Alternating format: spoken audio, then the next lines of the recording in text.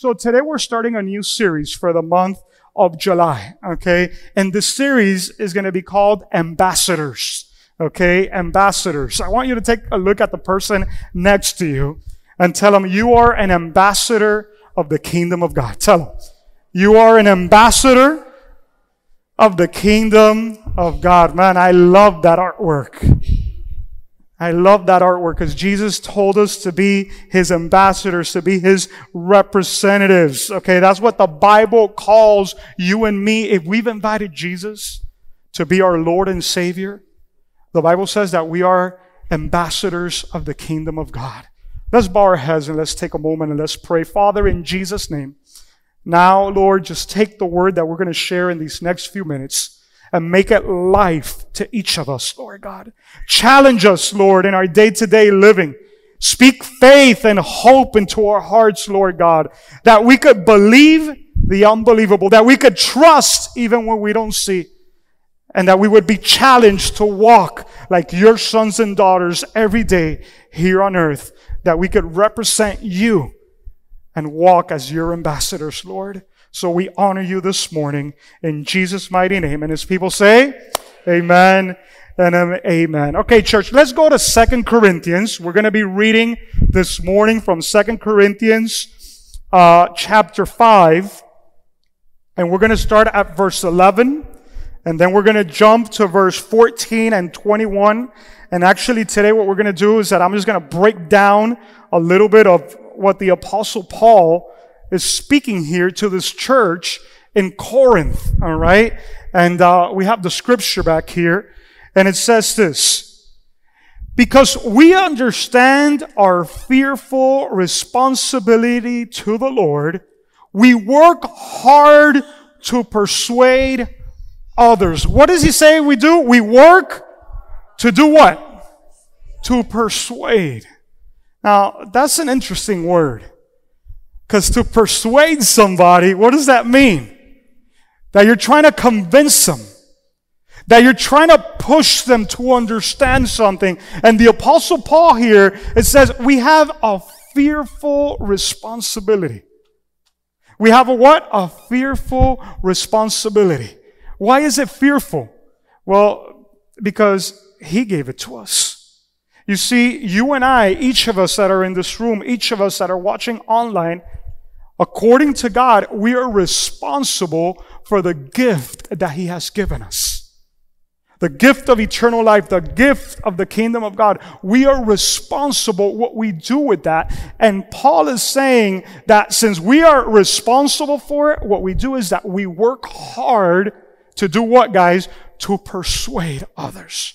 To convince others, to speak to others by any manners possible. To try to get people to know the God that reached us. And he goes, God knows we are sincere. And I hope you know this too. Now let's jump to verse 14. He goes, either way, whether you know it or not, Christ's love controls us. Another verse, it says that it compels us. When it says that Christ's love controls us, that's such a powerful scripture because when you look at the original word there, this is what it means. Christ's love makes me a prisoner. I am a prisoner of love. I am a prisoner of the love of God. I'm going to ask you a question. I'm not going to ask who's been to prison, all right? I'm going to skip that one, all right? If you've been a prisoner before, raise your hand. No, I'm going to skip that one, all right? We do have a couple of cops that come here to church, and I don't want to stir anything up or anything like that. All right. But if you know a little bit, okay, about being in prison, all right, you lose your rights. You don't have any rights. You only do have one right, all right? And they read you it when they get you arrested. You have the right to do what? To remain silent. You guys have heard the whole thing, how it goes. Anything you say will and could be used against you. And then all these things. When you're a prisoner, you lose your rights. And what Paul is saying, we are compelled. We are prisoners. We have lost our rights because of the love of God for us. We can't escape from this love. It keeps me occupied. That's another word that it means. And then the last one, the example that these original words mean, is like if you were put in a straitjacket, all right? You know what a straitjacket is in Spanish? Una camisa de fuerza. That's what it's called. You can't move. I mean, you're stuck. And Paul says, either way, Christ's love controls us. Do you feel controlled by Christ's love in that way? That whatever you do, whatever you think about, whatever you're going to say, you feel that His love is tugging at you. You feel that it's pushing you. It's sometimes making you do things that you might not even want. And then he continues on and he says, since we believe that Christ died for all. And I want to make a parenthesis there. Christ died for who? For all. Not just for a few. Not just for the ones that were okay, they were pretty good, you know.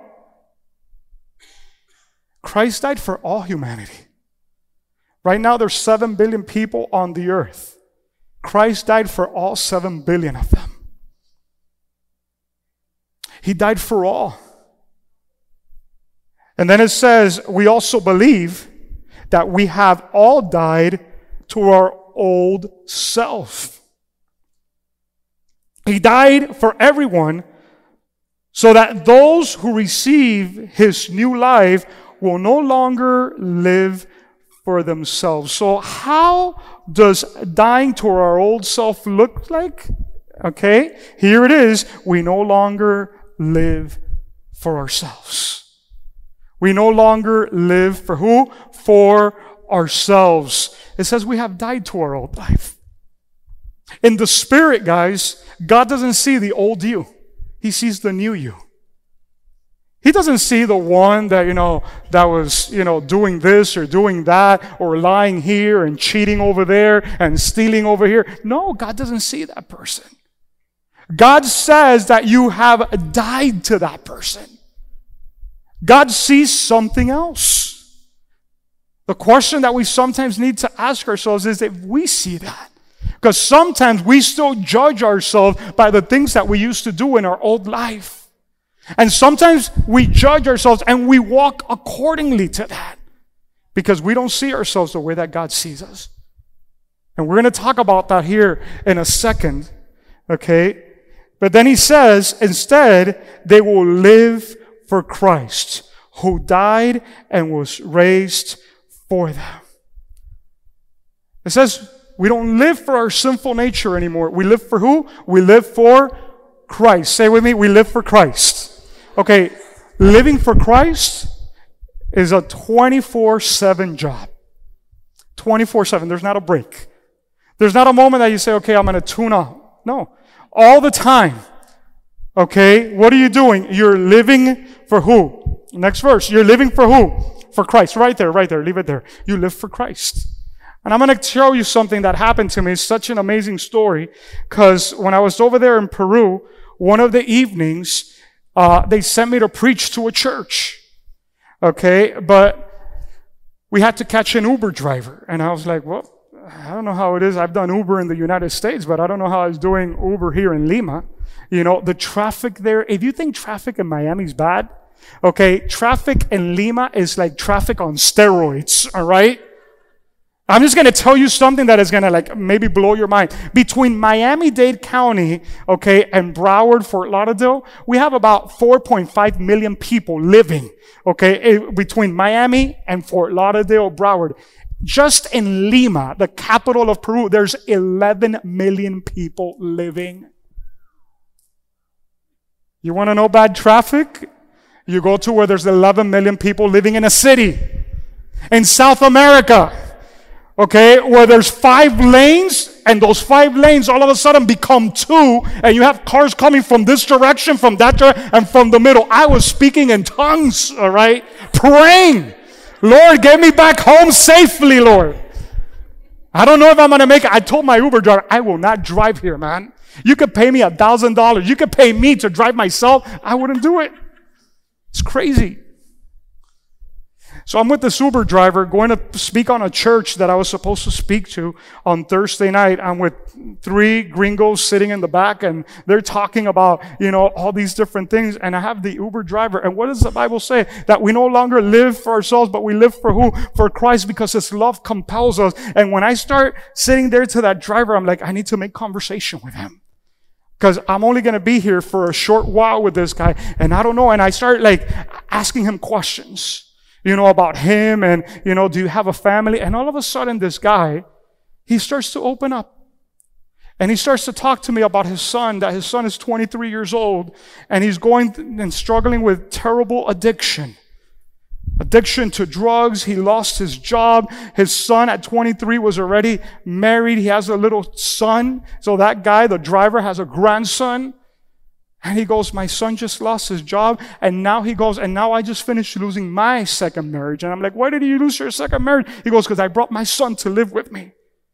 Because I'm trying to help him in the midst of the addiction that he's in. I'm like, man, that's amazing. I mean, that's what a father would do. And it's very complicated to get into that whole stuff, And I go, so tell me a little bit about yourself. And he goes, well, I was homeless since I was 8 years old and lived in the streets of Peru. By the time that I was 10 years old, I was abused by 3 men at one time.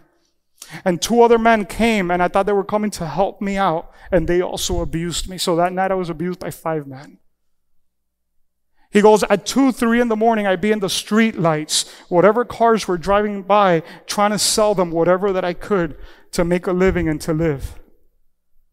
And I'm hearing this guy's story, and then he goes, and by the time that I was 14, 15, my mom, she had started working at a school, and she agreed to do something that the principal, instead of paying her for her work, would let her stay in one of the classrooms. And he goes, and the principal was a very rough man, but he agreed to it. That me, my little 2 brothers, and my mom, we could stay sleeping and living in the classroom as long as 1 hour before class would start, everything would be cleaned up. And it didn't seem like nobody lived there. This guy's telling me this story. And then he goes, and then my dad would show up maybe twice during the week. And the times that he did, he would get there and he would be drunk. And he would start beating all 3 of us so bad that we would have to find a tree to climb up while we were bleeding because of the beating that my dad would give me. So I'm hearing this guy's story. And I tell him, I see that there's a lot of conflict in your heart. You know that a lot of those issues and a lot of those things you're going to have to forgive. If not, they'll eat you up. And this guy, he's driving me in the middle of traffic, but Christ's love compels us. And his tears start to run down his eyes. And in the middle of traffic, I'm like, listen, I'm going to lead you in a prayer where you're going to forgive these people that hurt you. You're going to forgive your dad. You're going to forgive these guys that abuse you because you are a prisoner of that lack of forgiveness that is eating you up inside. And I start leading this guy, in a prayer of forgiveness. And all of a sudden, I start to notice that the area that we're driving to is pretty bad. So I tell him, Carlos, tell me a little bit about this area and this church that I'm supposed to preach in tonight. He goes, well, this is one of the worst areas in Lima. This is the part from where all the drugs go out into Lima. This is the place where they bring the stolen cars. They bring them in here so that they could break it up and sell the parts and everything like that. I'm like, I'm going to ask you a question, Carlos. If at the end of the service I call an Uber driver, will an Uber driver come up here to pick me up? He goes, most probably not. I'm like, you're not going anywhere. You're like, you are staying with me tonight. I go, how much do you make in a day? He goes, $42 on a good day. I told him, listen, I'll pay you $40. You stay here with me and you go into the service and you listen to what I'm going to preach. So that guy goes into the service. Now I sort of bought his time, you know what I'm saying? And he's sitting in there with me. And I'm preaching, about being light in the middle of the darkness, and that church being in that, horrible place, and how God called that pastor, to be light and all these things. And when at the end, I make the invitation of who wants to receive Christ, the first hand that goes up is my Uber driver, Carlos. Carlos puts his hand up with tears coming down. And when I say, come here to the front, he just ran to the front. Now I want you to look at a picture of Carlos. This is at the end of the service. And that's him right there. And that was in the church, actually, right after, we were about to go home. But the story doesn't end there. He's driving me back, and I tell him, you know what, Carlos? I know a pastor here. You saw a picture of me there with 2 pastors. Those are friends of mine. And I told Carlos, you know what we're going to do? I'm going to call Pastor Danny, which is a great friend of mine. And he's one of the campus pastors in an amazing church called Camino de Vida there in Lima. And I told him, we're going to set up an appointment for you and your son for tomorrow. And your son is going to come with me, and you're going to pick him up. And he goes, Pastor, I live 2 hours away from Lima. But you know what? If this is going to help my son, I'll be there in the morning. What time do you need me to be there in the morning? And I told him, I need you to be there at 9. So long story short, next day comes around, Carlos picks me up with his son. I take him to the church, Camino de Vida. We sit with Pastor Danny, and guess what happens? Carlos' son gives his life to Jesus. Can we put that next picture? The next picture, that's Carlos' son with Pastor Danny praying to invite Christ now into his heart. And let's put the last picture. That's all of us 4 at the end. We couldn't even believe. That's Pastor Danny, my friend, me, and these 2 gentlemen. And last Sunday, I'm already here in Miami in the evening. I arrived somewhere around maybe like 6, 7 o'clock. Carlos sends me a WhatsApp, and he goes, you're not going to believe where I am. I'm like, where? He goes, watch this video. He was in the 6 o'clock service of the church, Camino de Vida. His son joined a small group for addictions, to break the addiction, and they're on their way to join the dream team in that church. God is amazing. Why? Because God's love and Christ's love compels us. Compels us. I couldn't help myself. I had to talk to somebody. I needed to tell somebody about the goodness of God. And I told Carlos, if I came to Lima just for you, man, this trip was worth it. I told my friends from One Nation one day, because they had an agenda for me the next day. I'm like, guys, I love everything you're putting me to do, but God has me here on a different track right now. And they go, Pastor, just go ahead and do what you need to do. So for those 2 days, I was running on a kingdom agenda. Something He put me to do. And I told Carlos, I don't even know what God's going to do with you, man, but I believe it's something great. With all the stuff that you've gone through. And my wife was talking about generosity last week, and I know that is like a hard theme. I want to tell you generosity. This guy, he had won a claim because of some damages that were done to him, and they gave him $2,500, Carlos, because of the claim that he won. And I go, brother, what did he do with that money? He goes, you know what I did with that money? For a whole week, from a Sunday to a Saturday, what I would do is that I would go to the street corners at 1 o'clock in the morning, 2 o'clock in the morning, 3 o'clock in the morning to give money to the moms and the little kids that were in the corner that were still trying to make it. Because I was the one that was there some years ago. And now I had this money, and he goes, I couldn't enjoy it because I know what they're going through. He goes, and 1 week I spent the money. He goes, but it's the best money that I've ever spent, giving those $2,500 away. I'm like, brother, you are giving me a lesson today. Because you see, sometimes you don't know it till you've been there. You don't know what a situation is till you've been there. And when you've been there, all of a sudden you know things.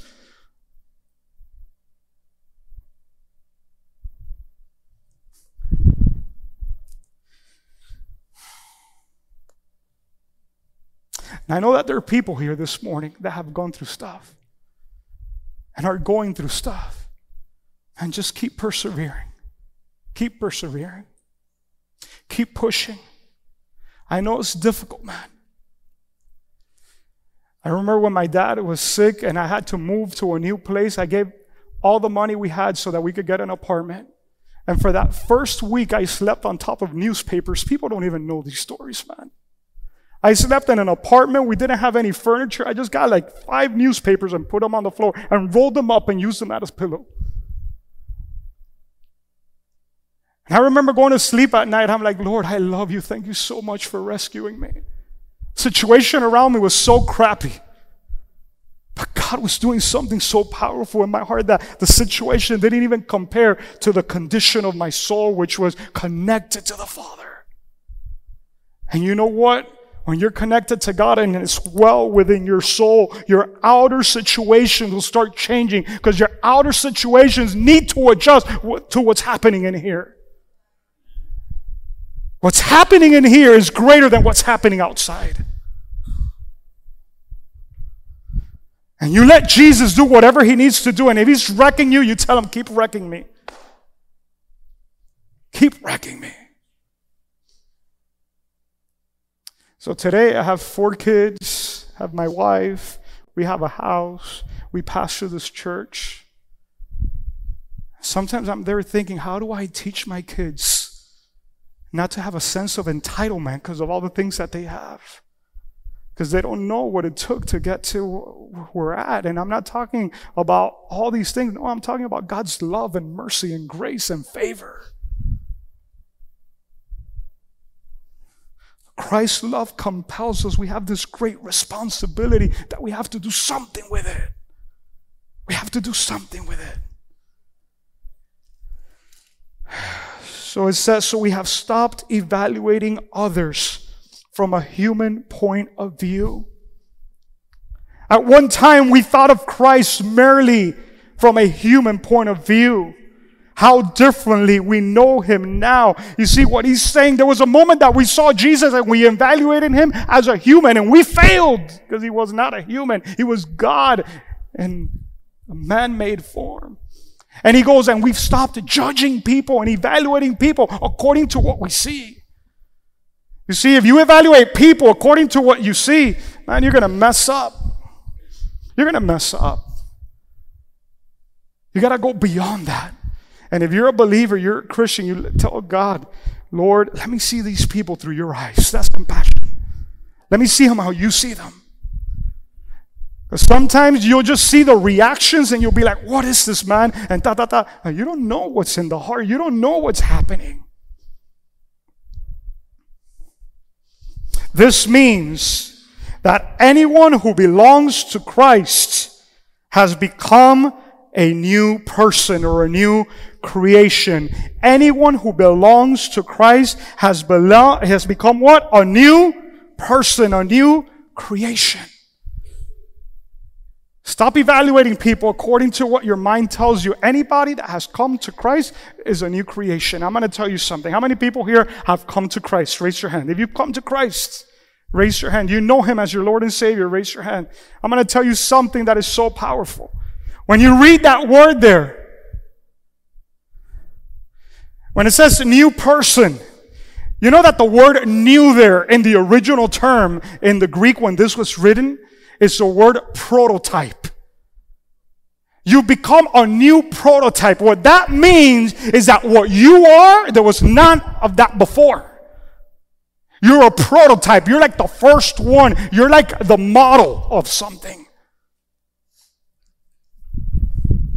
And to me, that's crazy. Because I'm going to tell you something. Jesus is speaking and he says, out of the Old Testament prophets, there hasn't been anyone greater than John the Baptist. John the Baptist, even though he was in the New Testament, he was the last Old Testament prophet. He goes, out of woman, nobody greater than John was born. You see, David and Moses and Abraham and Daniel and Esther and Deborah and all these people that you read, they're not greater than John the Baptist. Jesus says he's the greatest of them all. But then Jesus says, but even the least in the kingdom is greater than John. Even the least in here today Because you are a new creation, a new protege. You're greater than David. You're greater than Moses. You're greater than Abraham. You're greater than Solomon. All these people that you read in the Bible says, listen to this, that you and I are beings. Check this out. Because the protege that you and I are, that new creation, this is the thing that breaks my head, and it's just crazy. And I heard a pastor say that, and it's so true. You're the first creature that has ever existed that lives on earth and in heaven at the same time. Your model and my model, we live on earth, but we live in heaven at the same time. The Old Testament prophets couldn't say that. Why? Because Christ hadn't died for them yet. So they only lived on earth and they had a relationship with God. But you and I have the Spirit of God living inside of us. The Bible says we've been seated in heavenly places. So you are here, but you are there at the same time. At the same time. That means that we call to existence here on earth what the kingdom says that exists. That's how we walk. You guys are looking at me like, where did you come from, Pastor? From another world, from the kingdom. From the kingdom. We're kingdom citizens. Citizens of the kingdom of heaven. And even though we walk on earth, Jesus says, even though we are in this world, we are not of this world. And then we continue. The old life is gone. A new life has begun. And let's just finish this. And all this is a gift from God. It's what, guys? It's a gift. It's a gift from God. It's a gift from God, who bought us or brought us back to himself through Christ. And God has given us this task. Say with me, task. Some of us are not too good with tasks, all right? Some of us, you hear that word, I'm like, oh man, I'm already going to fail the test. I'm not good with a task. I usually fail at stuff. I don't complete the task. No, he's given us the task of reconciling people to himself. For God was in Christ. God was what? In Christ. God was what? In Christ. I'm going to give you an example of that real quick, and we're about to finish. Every Christmas, something happens. We have a family tea party. And in that family Christmas tea party, we always reenact, all right, the nativity scene. And my brother-in-law, Richard, he's in charge of setting up that tea party. And the nativity scene, it changes every year. I'm like, brother, what scripture was that in, man? I was like, but something happens. All right? Something happens that at one moment, all right, Richard's going to go upstairs and dress up in a Santa suit. All right? When the kids were little, they couldn't believe it. They thought it was Santa that had shown up to our Christmas tea party. Like, oh my God, Santa's here. Until one day, a couple of them hid in the closet and they saw him changing. Remember that? They came running down. Like, Richard is Santa! Richard is Santa! Andres, you remember those stories?